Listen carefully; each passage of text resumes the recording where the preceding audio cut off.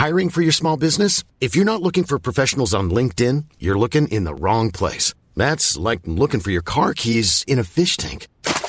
LinkedIn helps you hire professionals you can't find anywhere else, even those who aren't actively searching for a new job but might be open to the perfect role. In a given month, over 70% of LinkedIn users don't even visit other leading job sites. So start looking in the right place. With LinkedIn, you can hire professionals like a professional. Post your free job on linkedin.com/people today.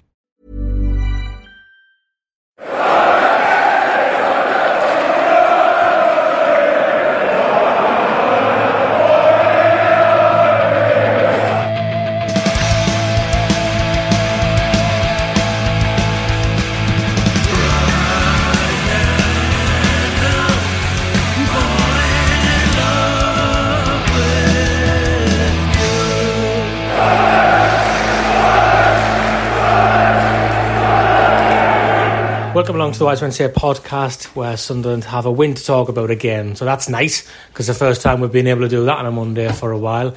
A win in the league as well. And take over stuff, why not?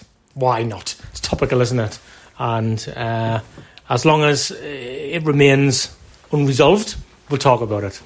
So who's doing that with us tonight? Joining myself and Gareth, we have Chris Witherspoon, obviously. Yeah. That's why I laugh when I said that, just because I think people just expect a takeover talk. That you're going to be involved in some way. We should get Matt on to do it, give a fresh perspective. Can you imagine? There'd be some really good takes there, won't there? We did some takeover talk on a Thursday pod with Matt once, and he just tuned out for 15 minutes. He did tune out. But I'm glad that's why you were laughing, Stephen, because at first it just sounded like you were laughing at the prospect of me being on it all. So, we do that privately, but I wouldn't be that cruel to do it publicly. Okay, also joining us is Phil Smith from the Sunderland Echo. Good evening, Phil. Evening. Am I allowed to tune out of the takeover talk, or am I? No, I'm afraid not. I'm afraid not. In fact, you're going to be the pivotal figure. We're going to bully you into getting the club to tell us what's going on. Basically, so get yourself ready for that later. Don't worry, I have been bracing myself. Well, before we get on to all that, a resounding win at the weekend. So Lincoln City, who would have went top as well, am I right in saying? Because Hull lost. So had they won the game, they would have been top. They've had a good season. They've had a good season so far, haven't they? Whether that's true or not, whether I've just made it up. They were still second in the league, and they've had a good start. And then, I think the place to start, Phil, is when Lee Johnson come in and said the right things in terms of how he wants his side to play with pace on the front foot. We had a discussion last week, wondered if he had the squad to do that. And early suggestions are that maybe they are better equipped than we thought. Yeah, I think that was the big thing about the game, and that was kind of like when obviously Lincoln missed that second one-on-one they had. Sort of made a mental note to kind of whatever happens from here on in to sort of give him a little bit of the credit for sticking to what he said he was going to do, because he'd made a big thing sort of in the pre-match press conference and what have you about how it was going to be bold, and there's no good asking the players to be bold and be attacking if he wasn't going to do it himself. And I remember thinking that with Lincoln being where they are in the table and also being a side that does have a bit of pace that can hurt you on the counter, that it would be really interesting to see whether he kind of stuck to that himself, and right from the off Sunderland did try to control the game. I thought his selection of Diamond was terrific, really. Not just because he's a young player, but because he warranted it from his performance a few nights earlier. So even if the game hadn't turned out exactly as it did, with Sunderland going on to win emphatically, I remember thinking quite early on in the game that I was really encouraged, because for all there were some gaps that Lincoln almost exploited, it was encouraging for me that he'd kind of backed up what he said he was going to do. And I'm sure along the way we'll have a bit of a laugh about some of the phrasing and terminology that gets said. But you have to say that if he's going to kind of back it up and if he's going to go and deliver on it, then that's good. And so, yeah, obviously fantastic that they played the way they did from thereafter. I thought the second half, and particularly the control of the game they had, was terrific. But I thought, the big thing for me was that they almost risked it going wrong, if you like. they risked the fact that they given something up to the opposition and they got their rewards, which, you know, it's a long time since we've been able to say that, and it was genuinely really good to watch. It's interesting, isn't it? I almost wondered, did we come straight into this analysis too quickly? I didn't feel like we had enough sort of crack at the start there. We didn't thank Danny Collins for doing for hosting our Christmas quiz for us. He's not here, so why would you? He listens to all Gareth, doesn't he? What do you think he bases his cutting edge analysis on? It just sounds like you're going like we had Danny Collins do a quiz for us and showing off something. That's what it sounds like. Fucking hell! Yeah, okay, Gareth. Jesus Christ! Stop arguing. Why, he's bloody sad sack there, man. Well, you know, zero Christmas cheer. I'm happy to thank Danny. I really don't. With all respect, Danny, if you are listening, I don't think you're famous enough for us to have to go publicly and show off that we know you.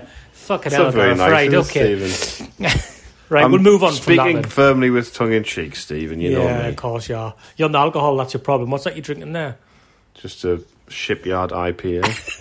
It's my one Monday drink. I thought you weren't drinking on Mondays anymore. No, it's my one Monday drink. I get the one Monday drink for the pod, if I want it, and then that's it for the rest of the week until Friday. And then it's like that Brian Butterfield diet, basically, you know, of Peter Serafinovich. So I don't know if anyone's ever seen that who's watching this, but it's quite a famous thing from his sketch show, the Brian Butterfield diet, where you've got 48 hours to eat as much as you can, and then for the rest of the week you don't eat, you eat like lettuce leaf or something. But you should watch it on YouTube; it's quite funny. But that's where I am with the drink. It's binge drinking, basically. There's a nice endorsement, isn't it? Yeah. Well, it's actually it's not quite binge drinking. Sounds like you're trying to talk yourself into being a binge drinker, Gareth, and an alcoholic, right? Into it. It's not been hard for the last few months. Well, not talk yourself into it, but talk yourself round that it's okay what you're doing. Never mind. I wish we didn't do that now. We should just carry on with the football. Should have kept that analysis. Yeah. Phil wishing he never bothered there in the corner. To be fair, I was clearly too excited for some tactics chat on a Monday evening. I've gone too soon. Well, I thought what was interesting about the reaction to the result was when you break it all down, it's kind of there's two aspects to it. There's the fact that we beat a team in the top two, and we beat Lincoln heavily.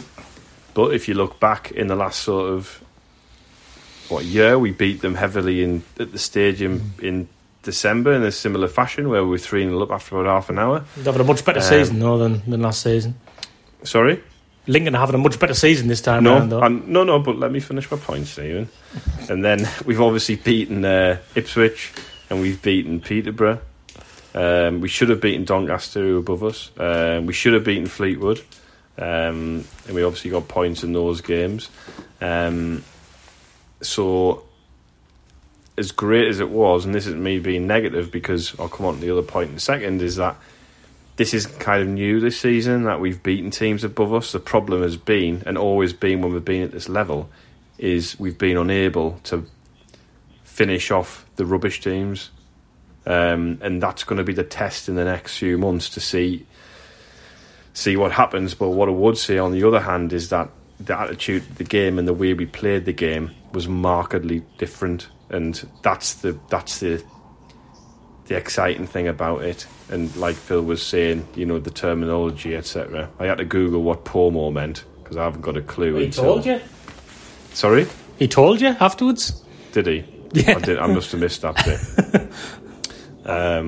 So yeah, now I know what it is, but I know that. But it's like Phil says, if you deliver on what you're saying, then yeah. If you don't, but he seems like the kind of person who would be hold his hands up and say, "Look, this went wrong today, and we should. This was bad today." If it does go wrong at any point, and it will. Yeah, on that point, I thought it was good how actually one of the things he said afterwards was he acknowledged those 2 1-on-1s that Phil mentioned, and he kind of basically said, like, yeah, we kind of got away with one a little bit there, but we didn't. Again, repeating what Phil said here, really, but we didn't like change away from like our mentality and the game plan. And I think he also didn't he say something along the lines of we're not going to draw many games, we'll probably win quite a lot, and okay, we may lose some if we're like that one. But I think I thought we were great. We possibly wrote our look early on that, but I thought the mentality was what we've all been screaming for even before Parkinson came in, like probably since around Christmas time of the first season down here. I thought when Ross started off as manager, he was quite attacking, and then we've talked about this before, but he became almost like obsessed with not conceding, and it's just the wrong mentality for a club like us in this division. And I think you saw on Saturday, like we have got attacking quality there. You just need to get people forward, and that third goal, I mean, it was 5-on-3 when we broke on them, and it was so noticeable how many more players were getting forward, and like the way we were pressing, and it was like, okay, it is dead easy to say when we've won 4-0, but the whole mentality was exactly what we've all been wanting, and truthfully it's exactly what we've been needing, because even when we were winning games at the start of this season, we were all saying, look, it's not particularly pretty. If we get up playing like this, we'll take it, but I think we all knew deep down that it was running a risk that we wouldn't. And I thought, look, I think some of the stuff he comes out with it's funny. It's very. It's fine while you're not losing. It's fine while you're not losing. It'll be interesting to see what happens if he goes on a winless run later. What I would say Phil, I fully agree. What I would say, Phil, as well is yes, it's great. That we've seen the change so quickly, but we do have to just sort of remind ourselves that this can happen when a new manager comes in. I actually meant to do some research today. I never got time to see what the win percentage was of managers in terms of their second game in charge of Sunderland, because I feel like that's quite high, because it was always a thing, wasn't it, when the managers in the Premier League came in and won the second game was always against Newcastle. So we know that definitely happened for a spell there. Phil Parkinson won 5-0 quite early on in his tenure as well, I remember. He lost his first two games, I think. Did he lose his first two, did he? I think he lost. I just remember when we won 5-0 against Tranmere, then I remember us getting very excited about that as well. Tranmere was the second game, I'm sure. Was the second, was it? Tranmere was the midweek with Wickham and Shrewsbury. 1-0 defeats either side. What a sandwich that was. I think it's an interesting point, because obviously that Tranmere game, it was 5-0. I think Will Grigg probably had his best performance in the Sunderland shirt, dropping deep, linking the play up, and it was kind of like, has he cracked the Will Grigg conundrum kind of thing. And then we watched him chasing balls into a corner for 3 months after that. So I think there is definitely that element of perspective, and definitely after the game, like quite a few times Johnson had to sort of slip in a remark, about not getting carried away and, the game on Tuesday and what have you, which you could tell it's not his natural state. I think his natural state was very much to get very excited about it, but you could tell he was just kind of stressing that. But I think the difference in quality between, that Tranmere side visiting the Stadium of Light and, Lincoln on their own patch, even without fans, is pretty major, to be honest. So I'm still pretty optimistic, to be honest, with that obvious caveat that we have celebrated some fantastic attacking football in a second game in charge, which has swiftly evaporated. But I'm fairly optimistic that won't be the case this time around. It was different, I think, this time in that 5-0 against Tranmere, but we were nowhere near as relentless, I didn't think, in that Tranmere game. were crap as well. Yeah, they were bad, but it wasn't. They weren't second in the league. They were in the bottom three, and they were crap. I mean, the players must be loving it to be given the opportunity to play this way. You got to, if you're thinking back to, if you're playing under managers who the kind of the main focus is being solid, defensive. I wouldn't say defensive, but being, hard to beat, hard to break down, and then nicking a goal. But the amount of bodies we had in the box at times, like Charlie Wyke's finishes were like very un-Wyke like.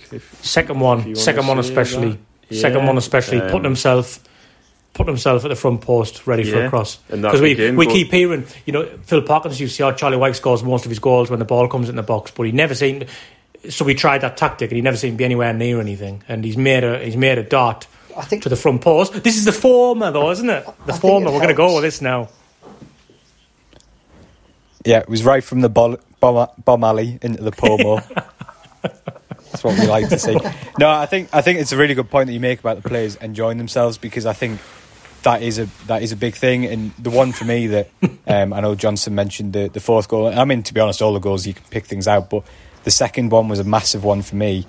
The play comes from a throw-in. Sunderland win that throw-in because Max Power gets up on the right wing and joins up with the attack, forces the throw-in. And then it's Conor McLaughlin in the box who picks up the loose ball and puts it to the back post where the other fullback is, and that's a sign of the change. And I thought, Power, especially in the first half, he looked like he was enjoying it. You can tell he wants that licence to get about the pitch a little bit more. And how many times in the first few months of the season would we have seen Conor McLaughlin on the edge of the 6-yard box, putting crosses in? So I think that is a big thing. I think, we joke about the terminology and what have you, but at the end of the day, what matters is whether the players buy into it or not. And from what we're seeing so far, the players look like they're enjoying it. They look like they're being liberated a little bit, and that gives you a bit of excitement, a bit of encouragement. It was good to see as well that we played in two different ways in that first half as well.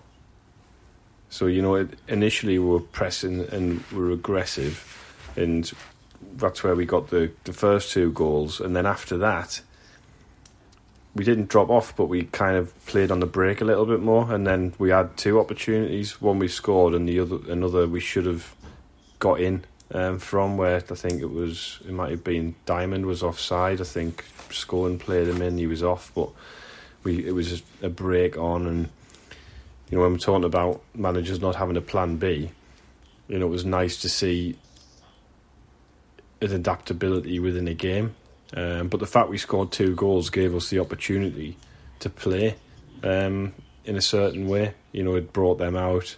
Not that I think they were sitting back at all, but obviously they became more desperate to get back into the game. And as that happens, if they were having a bit of an off day, it's going to come back on them. And it did. And when the chances came, I mean, that Diamond goal, the third one, it's a great goal, great finish. The Comport, he seems to have time on the ball. Sometimes it goes against him, and where he almost hangs onto it a bit too long and closes his opportunity, and then he gives the ball away, which is what happened for that second one-on-one, I think. Yeah, it was. I can't remember if it was the first one or the second one.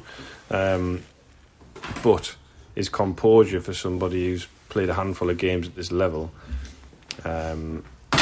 is excellent, and that finish was a fantastic finish to just take that time and just clip it in with his left foot.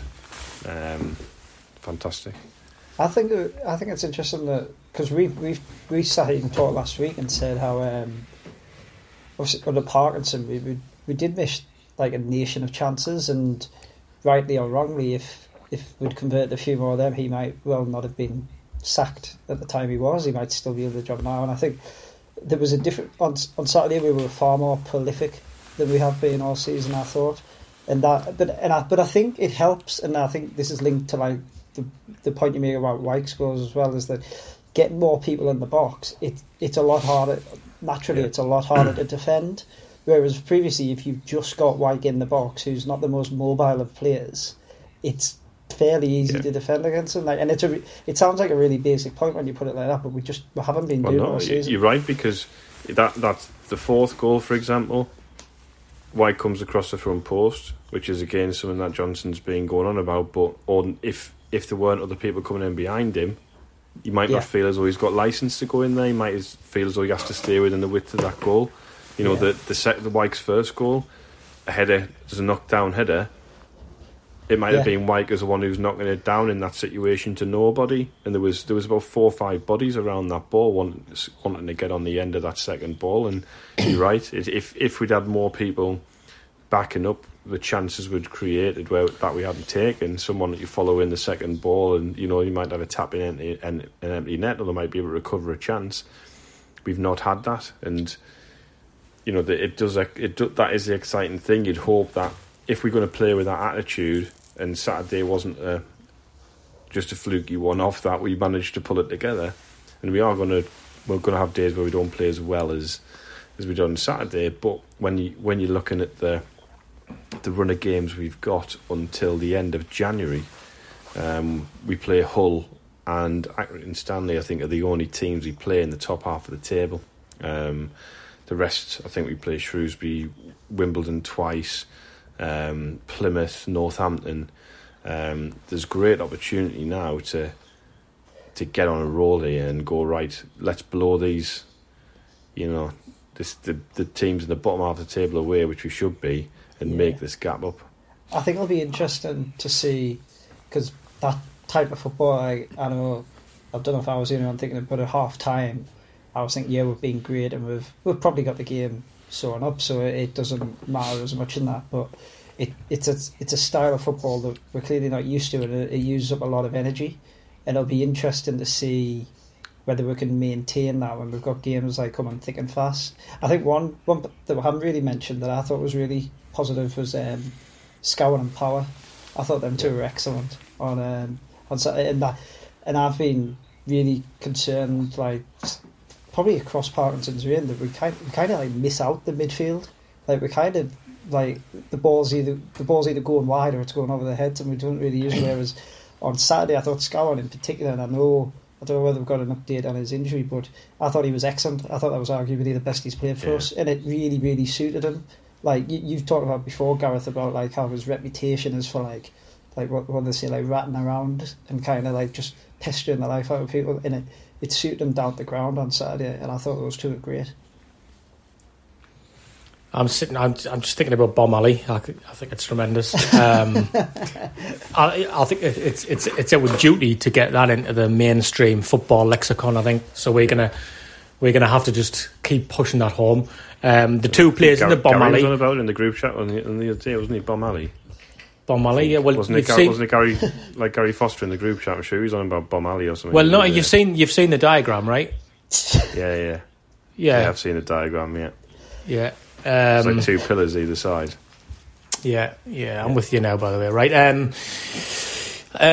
So who was in the Bomb Ali? So how simplistic is it to say that Jack Diamond? You've all touched on there anyway, and there has been a call for him for a while to be involved in the first team picture. Aidan McGeady was the other one who was brought into the team. Very very sort of involved in the Jack Diamond goal as well. So. It's hard to look past the simplicity of that, Phil, isn't it? That those two suddenly come into the team, and we're a better attacking team. When I watched Diamond, the third goal, obviously it's all about Diamond's brilliant finish on his left foot, but I don't think I'd realised kind of live actually how good McGeady's touch was to open up the pitch. I think initially I'd assumed the ball had been passed into him or something, but actually the speed with which he gets away from the midfielder to then break is terrific. And Sunderland didn't counter-attack under Phil Parkinson. When the ball turned over, they would stop and they would build that structure up again so they could get the wing-backs out wide. Don't necessarily say that as a criticism, but that's just not the kind of goal they would have scored. One, obviously, because McGeady wouldn't have been playing. But generally speaking, they just didn't, they didn't counter-attack, and that was a big frustration watching them. It was always get your foot on the ball, get back in position, build up the play, let's get it out wide, get Hume up the pitch. So that was, again, it's a different kind of threat, which is what Gareth alluded to. It allows you to play a different kind of way within games. But for me, Bomb Ali is all about Conor Mack. Conor Mack runs Bomb Ali. Yeah. He's his form's been remarkable, really. You would never have thought he would come in and have the impact he's had after, how bad he was last year, but he's been great. He's been a real asset.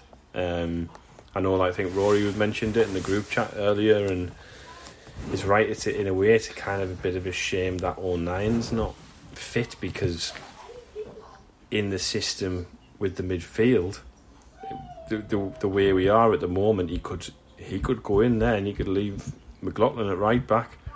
If you're talking about people from midfield getting into the box, he'd be more than capable of doing that. I just don't know if we'll ever see that, because we've been asking for that for 2.5 years, and then whichever manager comes in, they just continue to play on the right back, don't they? But you can understand why. You can understand why, because he does a good job there. Yeah. But I think it would be great to have him as an option in that area. If McLaughlin, you're saying, like, fair enough, you're playing really well, you stay there, and when we've got an asset here in midfield, somebody who can score, who is, when he was at Wickham, obviously he played off Akinfenwa and scored a few goals, and yeah, I mean, that would be a good option. But I think there is a lot to be potentially look forward to in the next couple of months, because, as I say, with the games we've got, if we play with that attitude in games, we're going to give those teams at the bottom a lot of problems, because we're doing something we've not done since we've been down here, and that's load that box with bodies.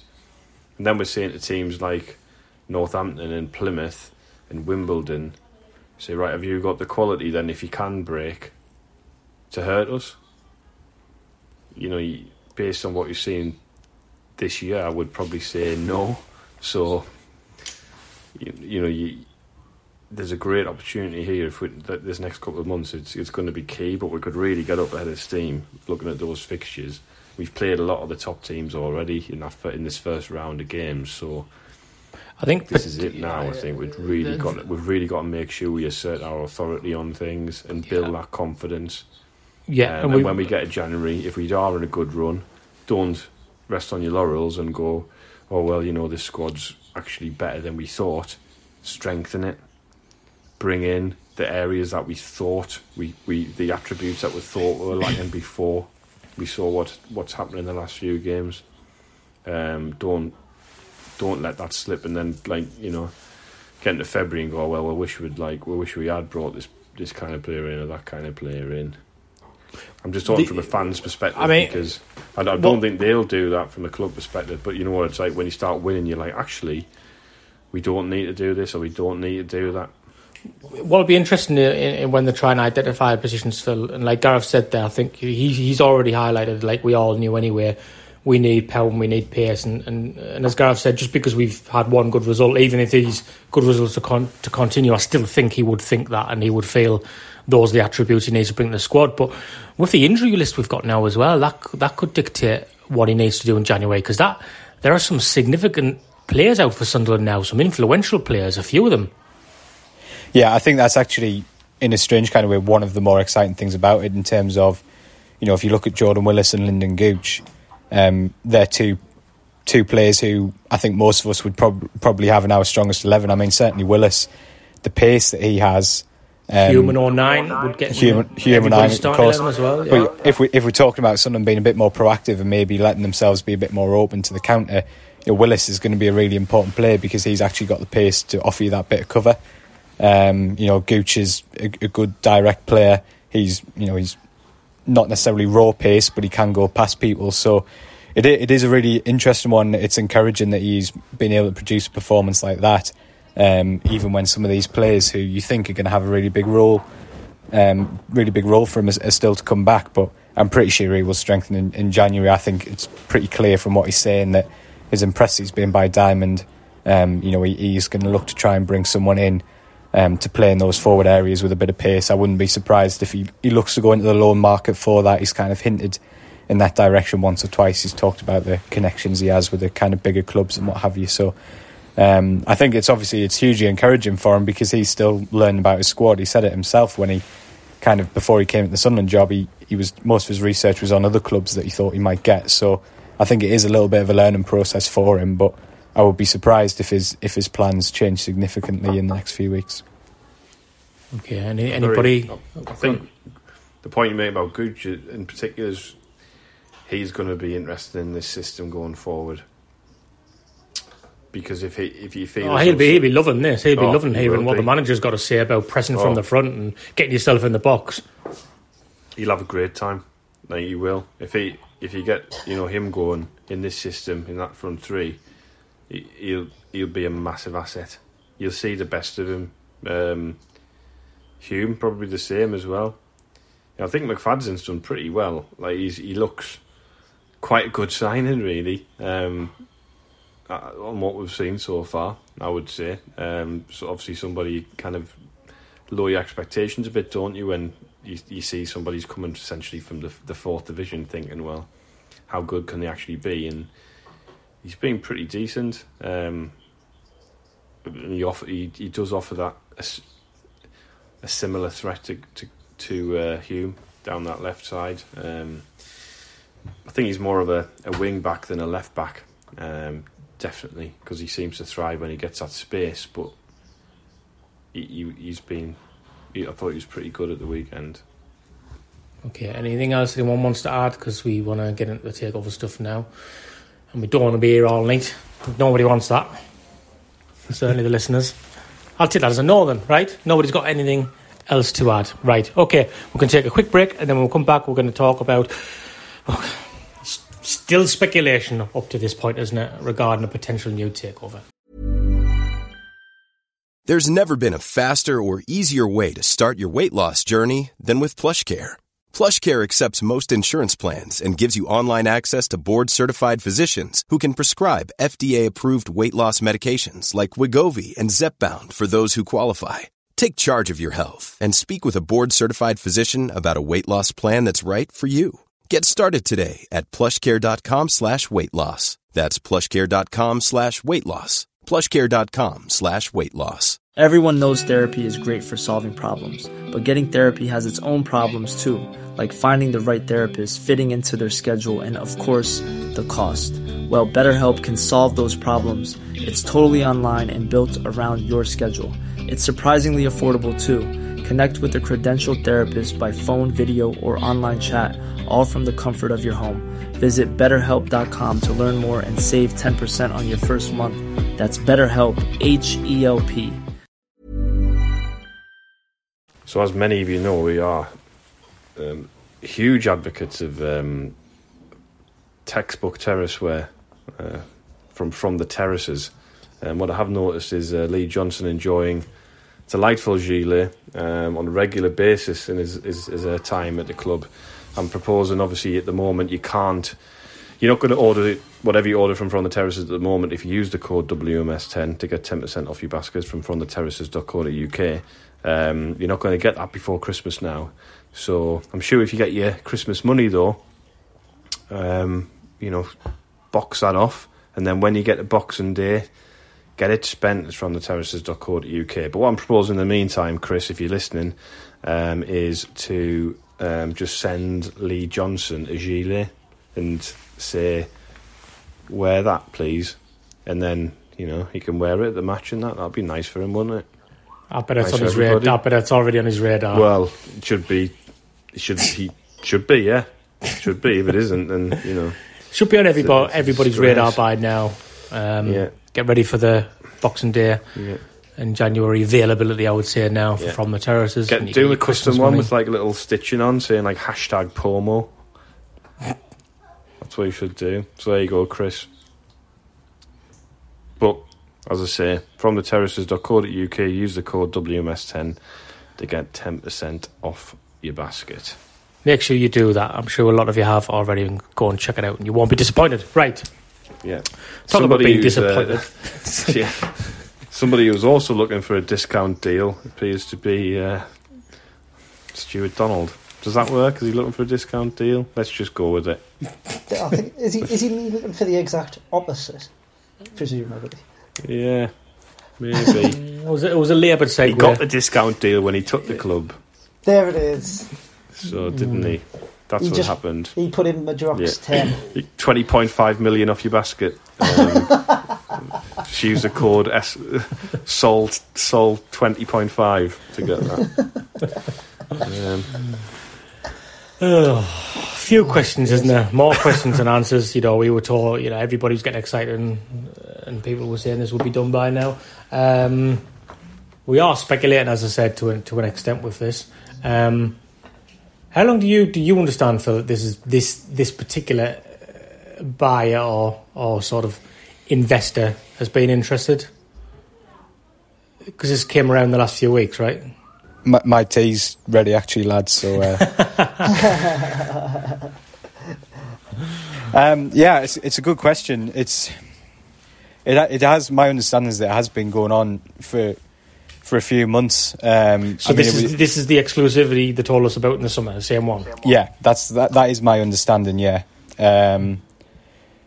it's an interesting situation because I think that obviously I appreciate that what people were kind of told over the weekend was limited in lots of ways, but it was also quite revealing in some ways, which was the CEO essentially admitting that it wasn't by any means done, and that kind of pointing to some of the issues that are there. He alluded to the loan. He didn't mention it directly, but obviously we know that that's the FPP money, which somebody's going to have to repay if this takeover deal is going to go through. And it is just a strange and quite frustrating situation because ultimately we're being asked to get excited about, and I think we are by and large get behind a new kind of football and structure and what have you.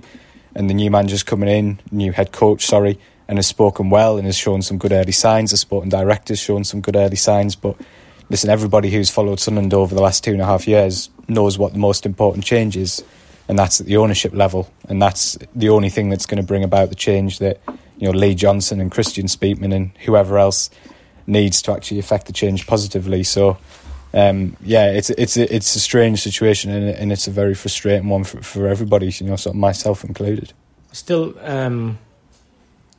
don't understand the constant use of plural when people are talking about the new owners, because one of them's been here the whole time, so he's not new in that respect. And I think there's a massive question mark over exactly what his plan is for this, isn't there? And why suddenly he wants to increase his stake when he's not suggested anything that, if anything, his involvement's become less as time's gone on. Yeah, 100%. Look, I don't think it's in any way negative, unreasonable, cynical or whatever to suggest that Juan Sartori's main interest is political career. That's what all the evidence of the last 18 months has been. His presence on Weir side has been very, very limited. You hear bits and bobs of things that he's got involved with or what have you. But by and large, we haven't seen that. So it's perfectly natural that there's an element of cynicism when, for about the 5th time, we're told that, this is the moment at which he's suddenly going to become really involved. The last on the record comment we had to this was when I spoke to the owners back in May for that piece after the parachute payment stuff, and they said that, his move to London's been delayed because of the pandemic, etc., but it's still going to happen. I think there comes a point where you just say, well, you don't buy that anymore. So the big thing that we're all waiting to see is, how this ownership is going to kind of break down, because is this, Louis Dreyfus coming in and taking a significant chunk of the football club, which means that he might actually be able to affect change. Because if he isn't, and clearly that looks very, very different, and that will obviously then raise some question marks when this kind of philosophy that's been put out about what they're going to do is almost directly the opposite of what we've seen in the last 2.5 years. So while we've seen some exciting things on the pitch on Saturday and what have you, I think we're all just kind of, everyone's wary, aren't they? Because even Jim Rodwell said we've been down this road quite a lot. So that kind of tells you everything you need to know, doesn't it? Chris, I feel like you should say something now. He's marking out his long run. Here he comes, Bob Willis down the hill. I was going to say, shining it off. I think that last point's spot on. To be fair, I think we're all sick of it. I think not just with the Sartori thing. I think there's a lot of stuff that it's increasingly hard to kind of trust what we're told. I know, like people like Phil and other journalists, and that you've got to report what's said and that. But I think a lot of fans are at the point where whatever comes out of the club, they really struggle to trust what they're told. I think look, like even just if we look at this recently, it's 4.5 weeks ago since a story went out in the Guardian that this was close and it was going to be done inside 2 weeks. It's just under 2.5 weeks since Red and White Army asked for an update, and all of a sudden wrote a report, had an exclusive saying it was going to be done inside a week. It was as good as done. Like, I'm not sure where they got that from, but you would presume that it would be from someone close to the deal. So I think it's pretty clear that, obviously Rodwell's not going to say it, but I think it's pretty clear there's been a significant snag somewhere along the line. It's certainly hasn't fallen into the timeline that. And we've seen this before. We've seen them put things out, saying things are close, and they then don't transpire, or they're significantly further off. But I think it's pretty clear now that there has been a snag. And to be honest, based on what the original deal was reported as, I actually think it's a good thing for us. It might not be a good thing for the ownership, but I think it's a good thing for us and for the club, because truthfully, if the original deal, which was basically reported as Louis Dreyfus having 38 or 40%, that leaves the current three with a majority still. That leaves them with like the power, and it kind of sounded like he was going to be essentially what they've been claiming they've wanted for a couple of years, which was basically just investing in them. And now the fact that it still hasn't been done, and we're now hearing that he's wanting to up his stake, I think that's a good thing. It means two things. It means, one, he realises he needs to have control, as any new owner does, because otherwise fans are really going to struggle to get behind it. And two, the longer he's looking at things, the more he comes into it with his eyes wide open. Like we all know that there's issues behind the scenes financially, and have been, look, since I was short, and there's still some now, and that's one of the reasons that the current owners are really keen to push deals through, because if you remember, they announced their deal before they'd done due diligence, and to them, the only way they get the money that they want for the club, in my opinion, is if they get someone else to do exactly the same. So it's not really a surprise to see things getting pushed out in the media before they actually happen. But I think truthfully, my view on it is, and I'm open to other suggestions, but I think there's like three ways this goes. I think either Louis Dreyfus gets the club with hopefully with a majority.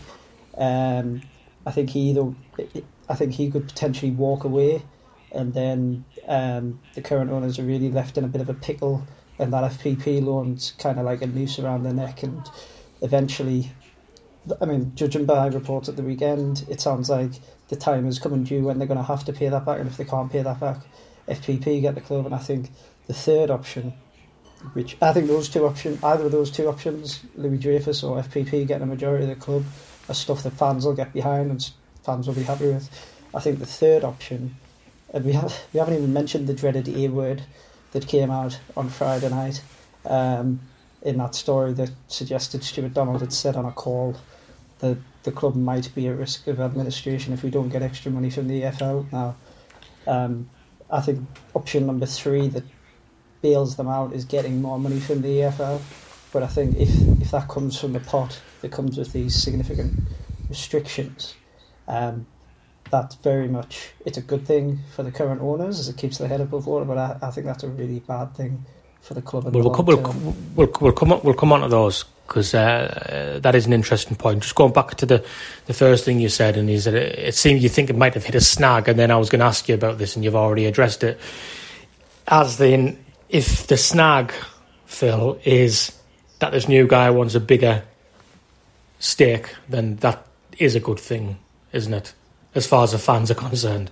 Well, yeah, and in my opinion it is as well. And I'm not speaking from inside knowledge here. This is just my view on things. That it seems very strange to me that someone would commit such a huge amount of sum of money to the club and not be able to have a controlling stake in it. Yeah. That just didn't make sense to me, and it doesn't make sense with kind of the process of kind of what I understand has been happening as well. And I know Jim Rodwell said on Saturday that the current board had made recent decisions, and that is true. And it's worth stressing as well that, over the last 6 months we have seen kind of Stuart Donald's structure that he put in place, which failed spectacularly.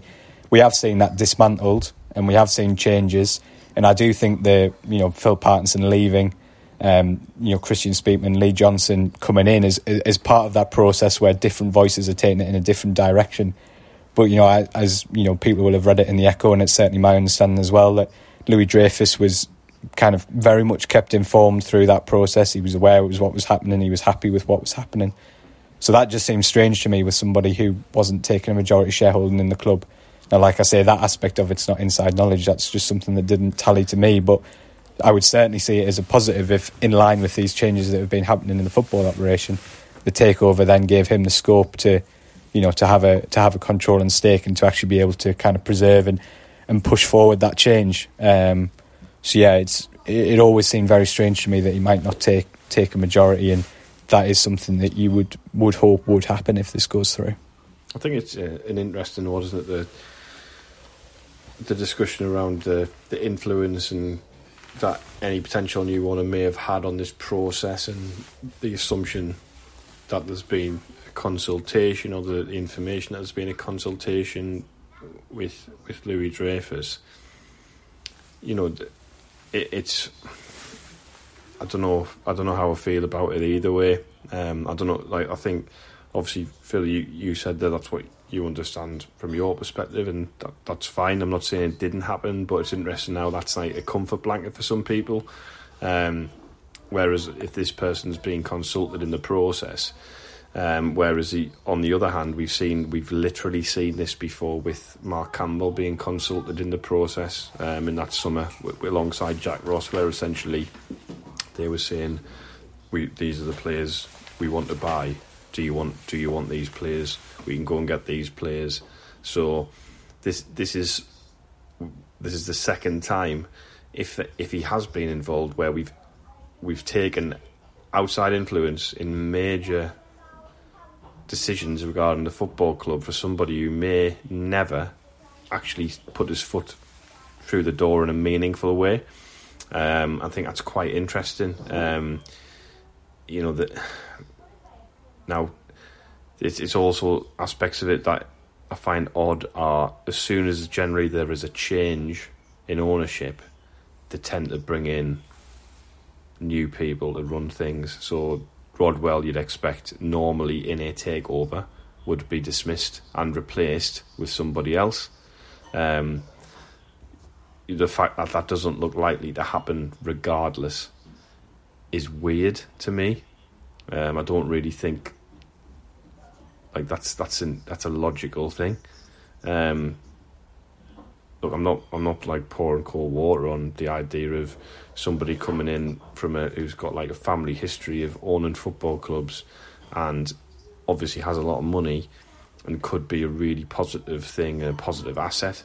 But when we did the whole Donald out thing a year ago, near enough a year ago, and nothing has changed, and the reason we said Donald out, and a lot of people wanted Donald out, is because we wanted Donald out. It wasn't, can Donald reduce shareholding and somebody else take more of it? That wasn't what people wanted. I know there's been some talk as well. Some people have kind of said, oh well, why haven't fan groups or whatever like pushed harder and all this? But last time, around this time of year, when we did something, it was, you know, some people weren't happy about it because they said that it would derail January, it's derailed the transfer window and all this kind of thing.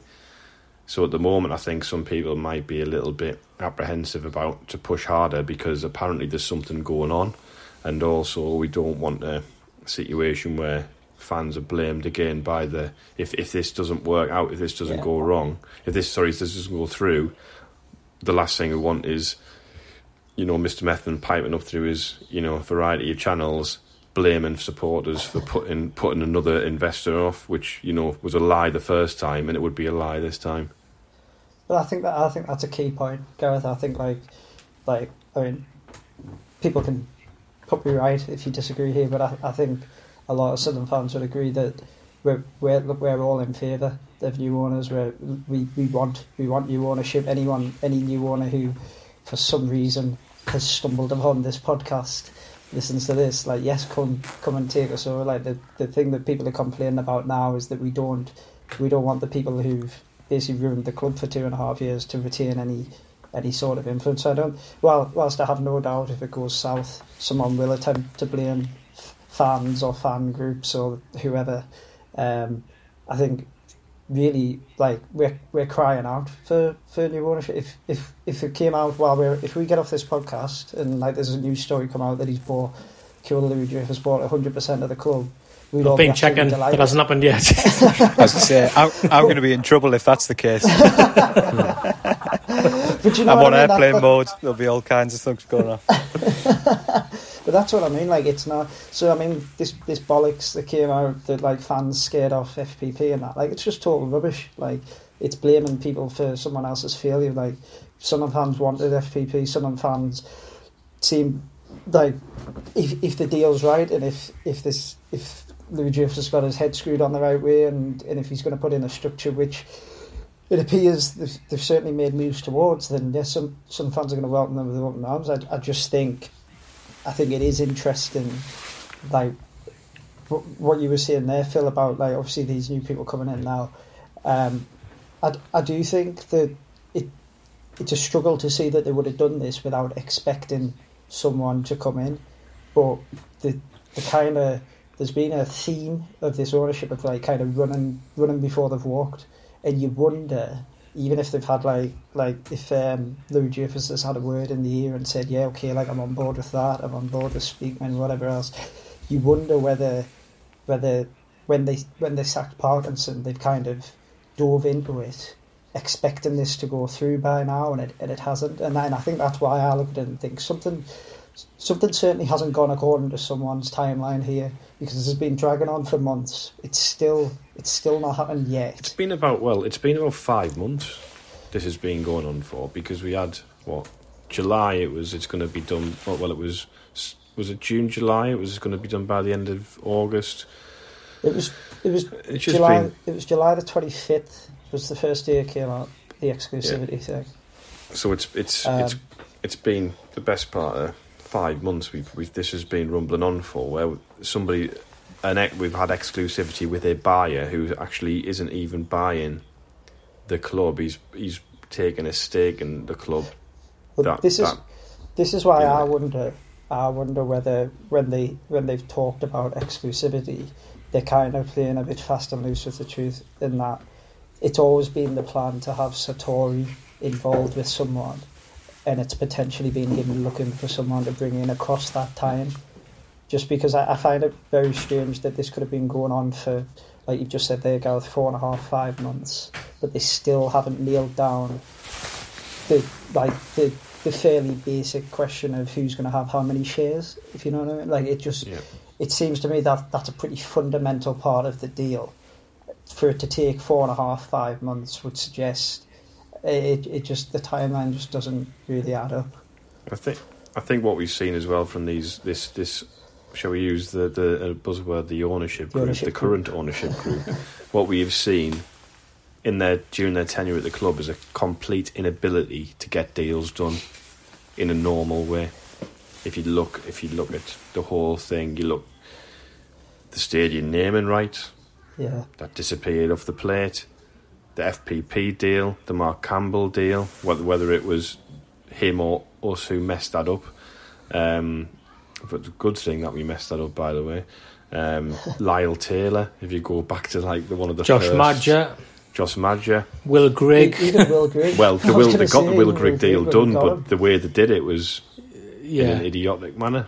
Yeah. You know, so it just goes to show I do feel as though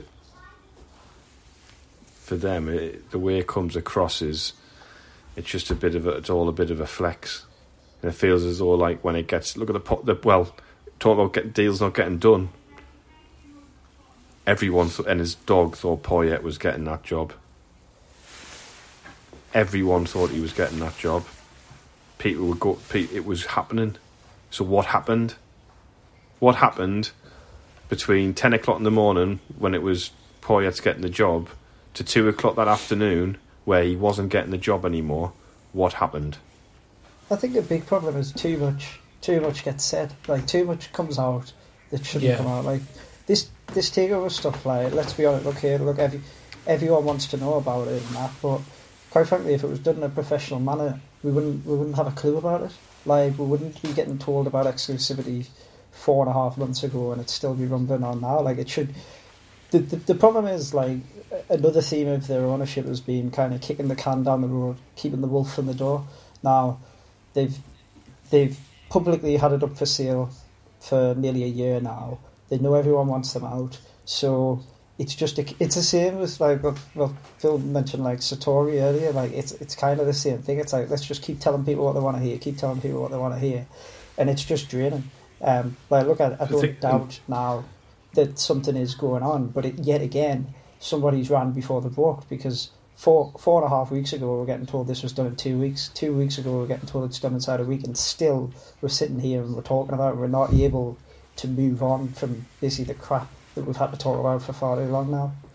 And you look at the way that, you know, what's happened with Red and White Army, and obviously they've been pushing to try and get something going, and I know that, you know, people might on the outside looking in might say, well, come on, you need to do something, but like keeping the wool from the door is the perfect, you know, expression for the situation, and that's all they've done to them for the last 5 months. And everyone's seen the notes. I'm sure they've seen the notes from the last, you know, face-to-face meeting that took place, and it's just abundantly clear that the current people in charge hold them in contempt, you know, to the point where they see them as a problem, and you know, and then that is manifesting itself in the way it is at the moment, where, you know, I'm trying to think of the words to use here. I think it's almost obstructive, isn't it? Yeah, they're being actively obstructive, and either by leaking stories out that, you know, basically pour cold water on any sort of action that might be taken. You know, we're pushing the club for answers, and then a few hours later it's, actually the takeover is going to happen in days. Yeah.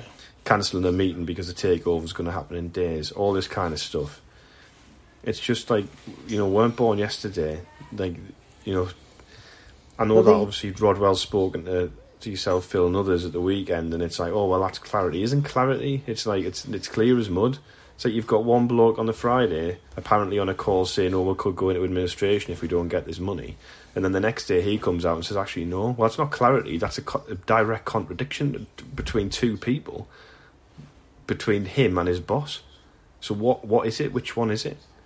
Like, you don't. It's just a load of rubbish. You don't know what to believe anymore. It's like, well, you know, the only thing you can believe, the only thing you can't believe is anything they say. So, you know, whatever now is just a complete, you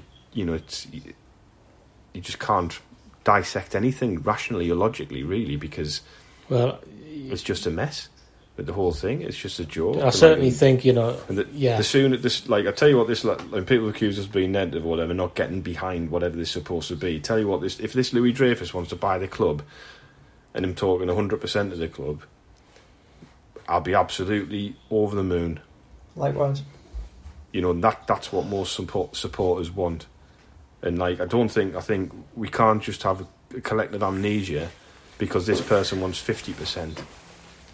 Because if he wants 40%, wants 50%, it's not enough. He needs 100%. We need to get rid of him. This is the thing. This bloke who's sitting there at the moment, who's, you know, the group that's currently in charge, is just, you know, it's an absolute disgrace what they've done in the last 2.5 years. I think, you know, if somebody can go and just listen to everything we've been told by the current ownership group since they walked through the door, just go back and listen and read every single thing, put it into a timeline, and see how many of those things have come true and how many of those things have come to fruition. And then you can understand now it's not being negative, you're asking valid questions, and like we keep saying here, nobody would be happier than us if this was to be a full takeover. Yeah. You know, even if the guy was to get more than 50%, it's not ideal, it's not what we want, but that is a key thing that we need to happen. Something that's really important, Chris, you mentioned it there, so I'll come back to it quickly.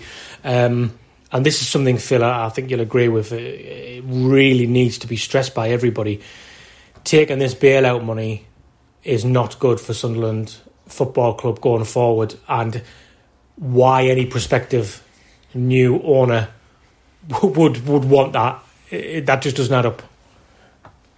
No, that's something that absolutely needs to not happen. You know, I think that there's kind of the fundamental point about it, which is, you know, discussions about bailouts. You know, Jim Rodwell said that Sunderland fans would expect, you know, the club to fight for the biggest portion and the best deal they can from a bailout, and I think that's true. But, you also have to acknowledge that there is a wariness when we're all aware of what happened with the parachute payments that makes them, discussing the AFL bailout quite problematic. But that money, I think the point to stress is that while the AFL have announced how they would like to do it, it hasn't been entirely set in stone yet. So at the moment, clubs are still debating exactly what that monitored grant, what those restrictions should look like.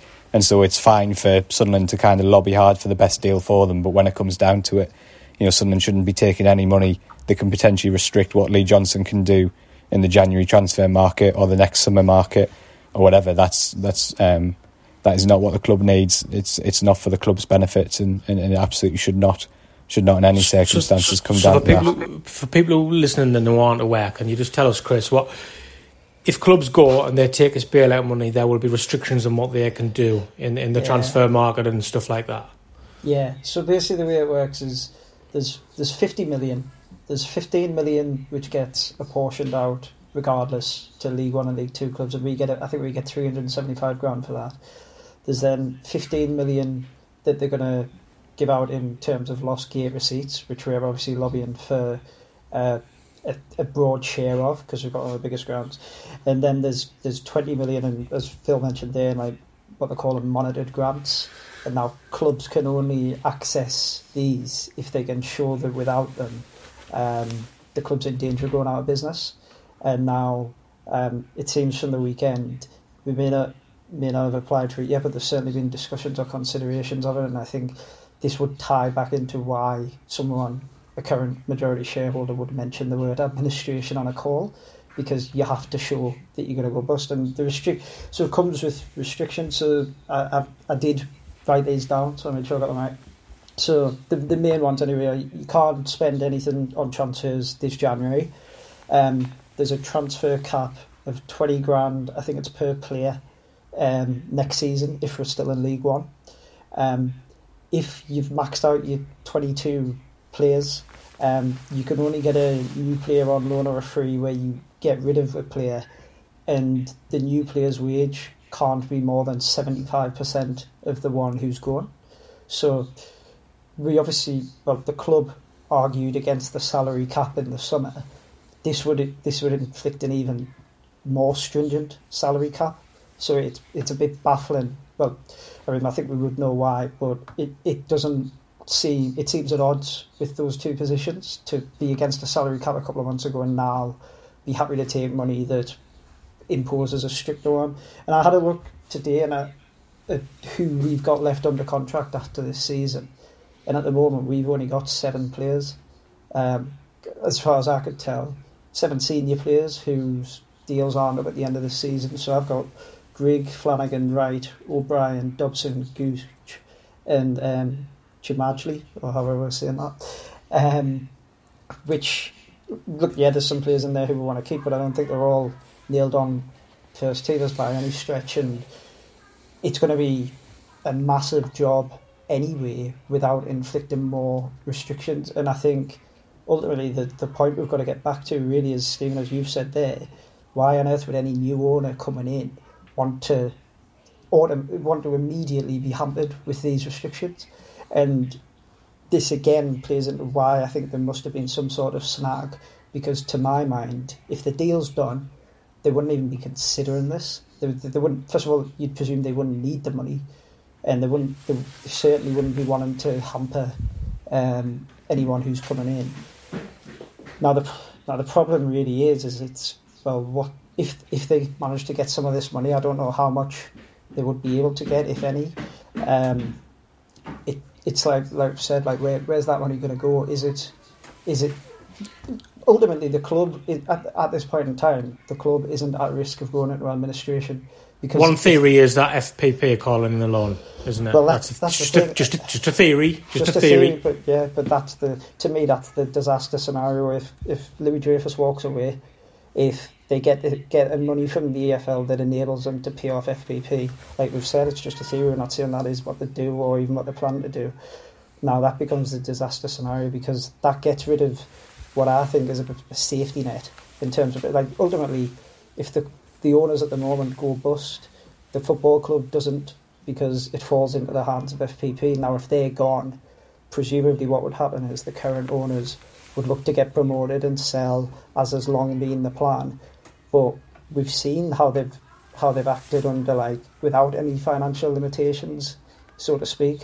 So how on earth would we do with even worse ones in place? And I think look, we can't.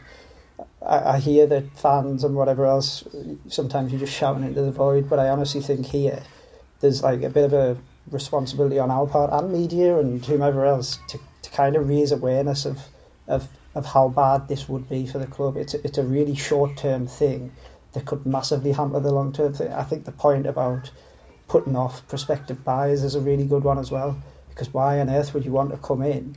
Look, we all know there's more to it than just throwing money at it, but a lot of people who come in they're not going to want to be constrained, and this is going to massively constrain. And the way I look at it is, this benefits the current ownership, but it certainly doesn't benefit the club.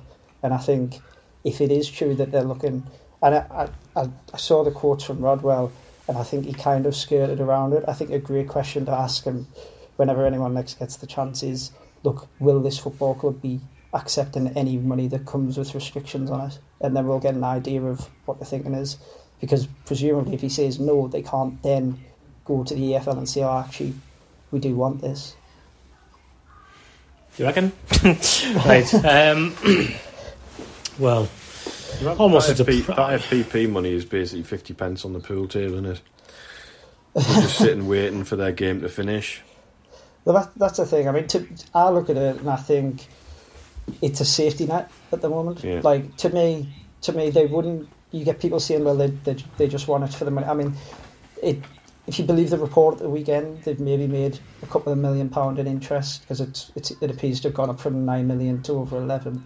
Yeah. These blokes aren't getting. They're certainly not getting associated with what's gone on at this football club just to make a couple of £1 million in interest. Without being funny, I'm pretty sure they don't get out of bed for deals worth that sort of money across a year. So to me, it's always been a case of, look, they wanted to buy the club, they didn't get it. They came back in with this loan, which is secured against everything. So that's another point. That they can't now go and borrow from somewhere else. It may even be I don't know what the terms of the EFL loan will be. They might not even be able to borrow from the EFL if everything's secured against this.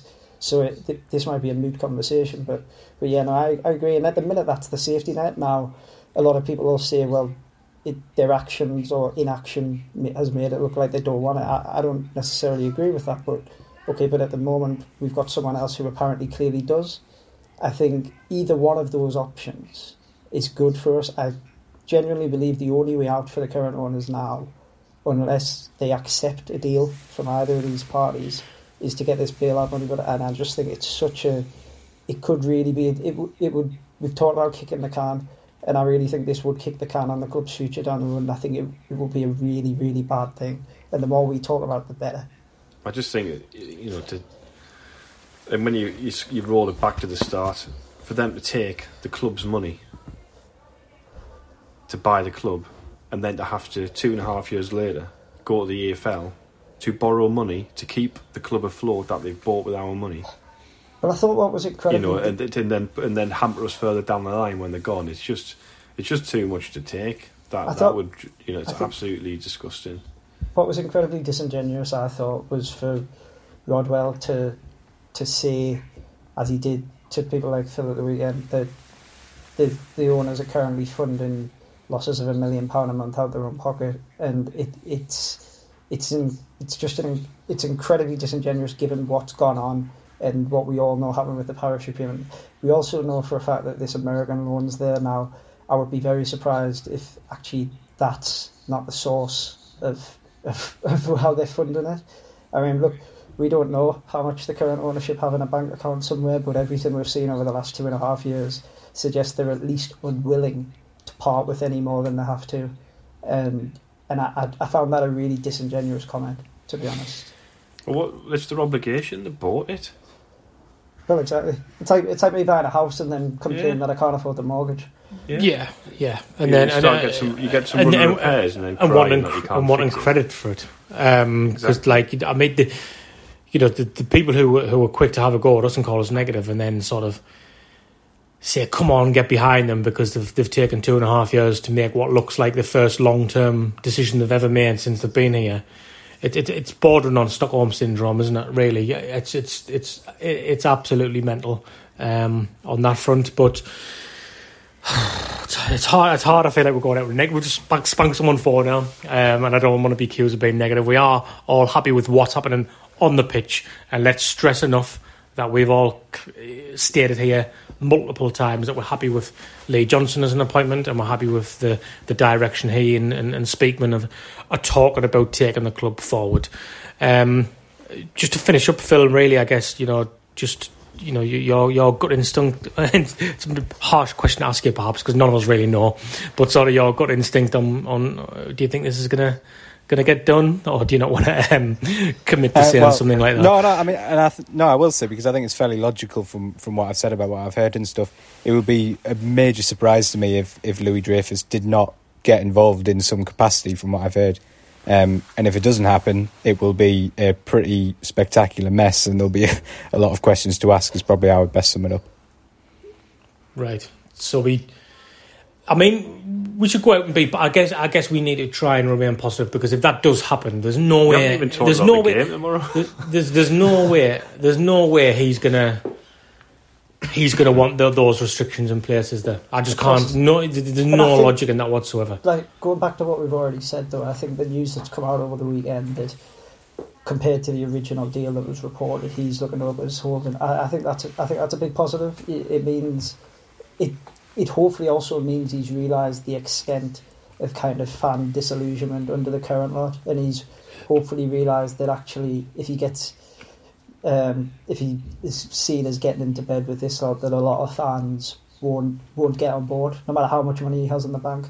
So, and to me, that's a big positive compared to what was getting reported a few weeks ago. Because I think depends how much of the bed they're taking up, I guess. Right, great.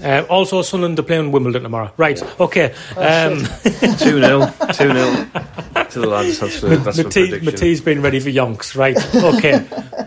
Thanks for coming on, Phil. Pleasure. Thanks for having me. And thank you all for listening.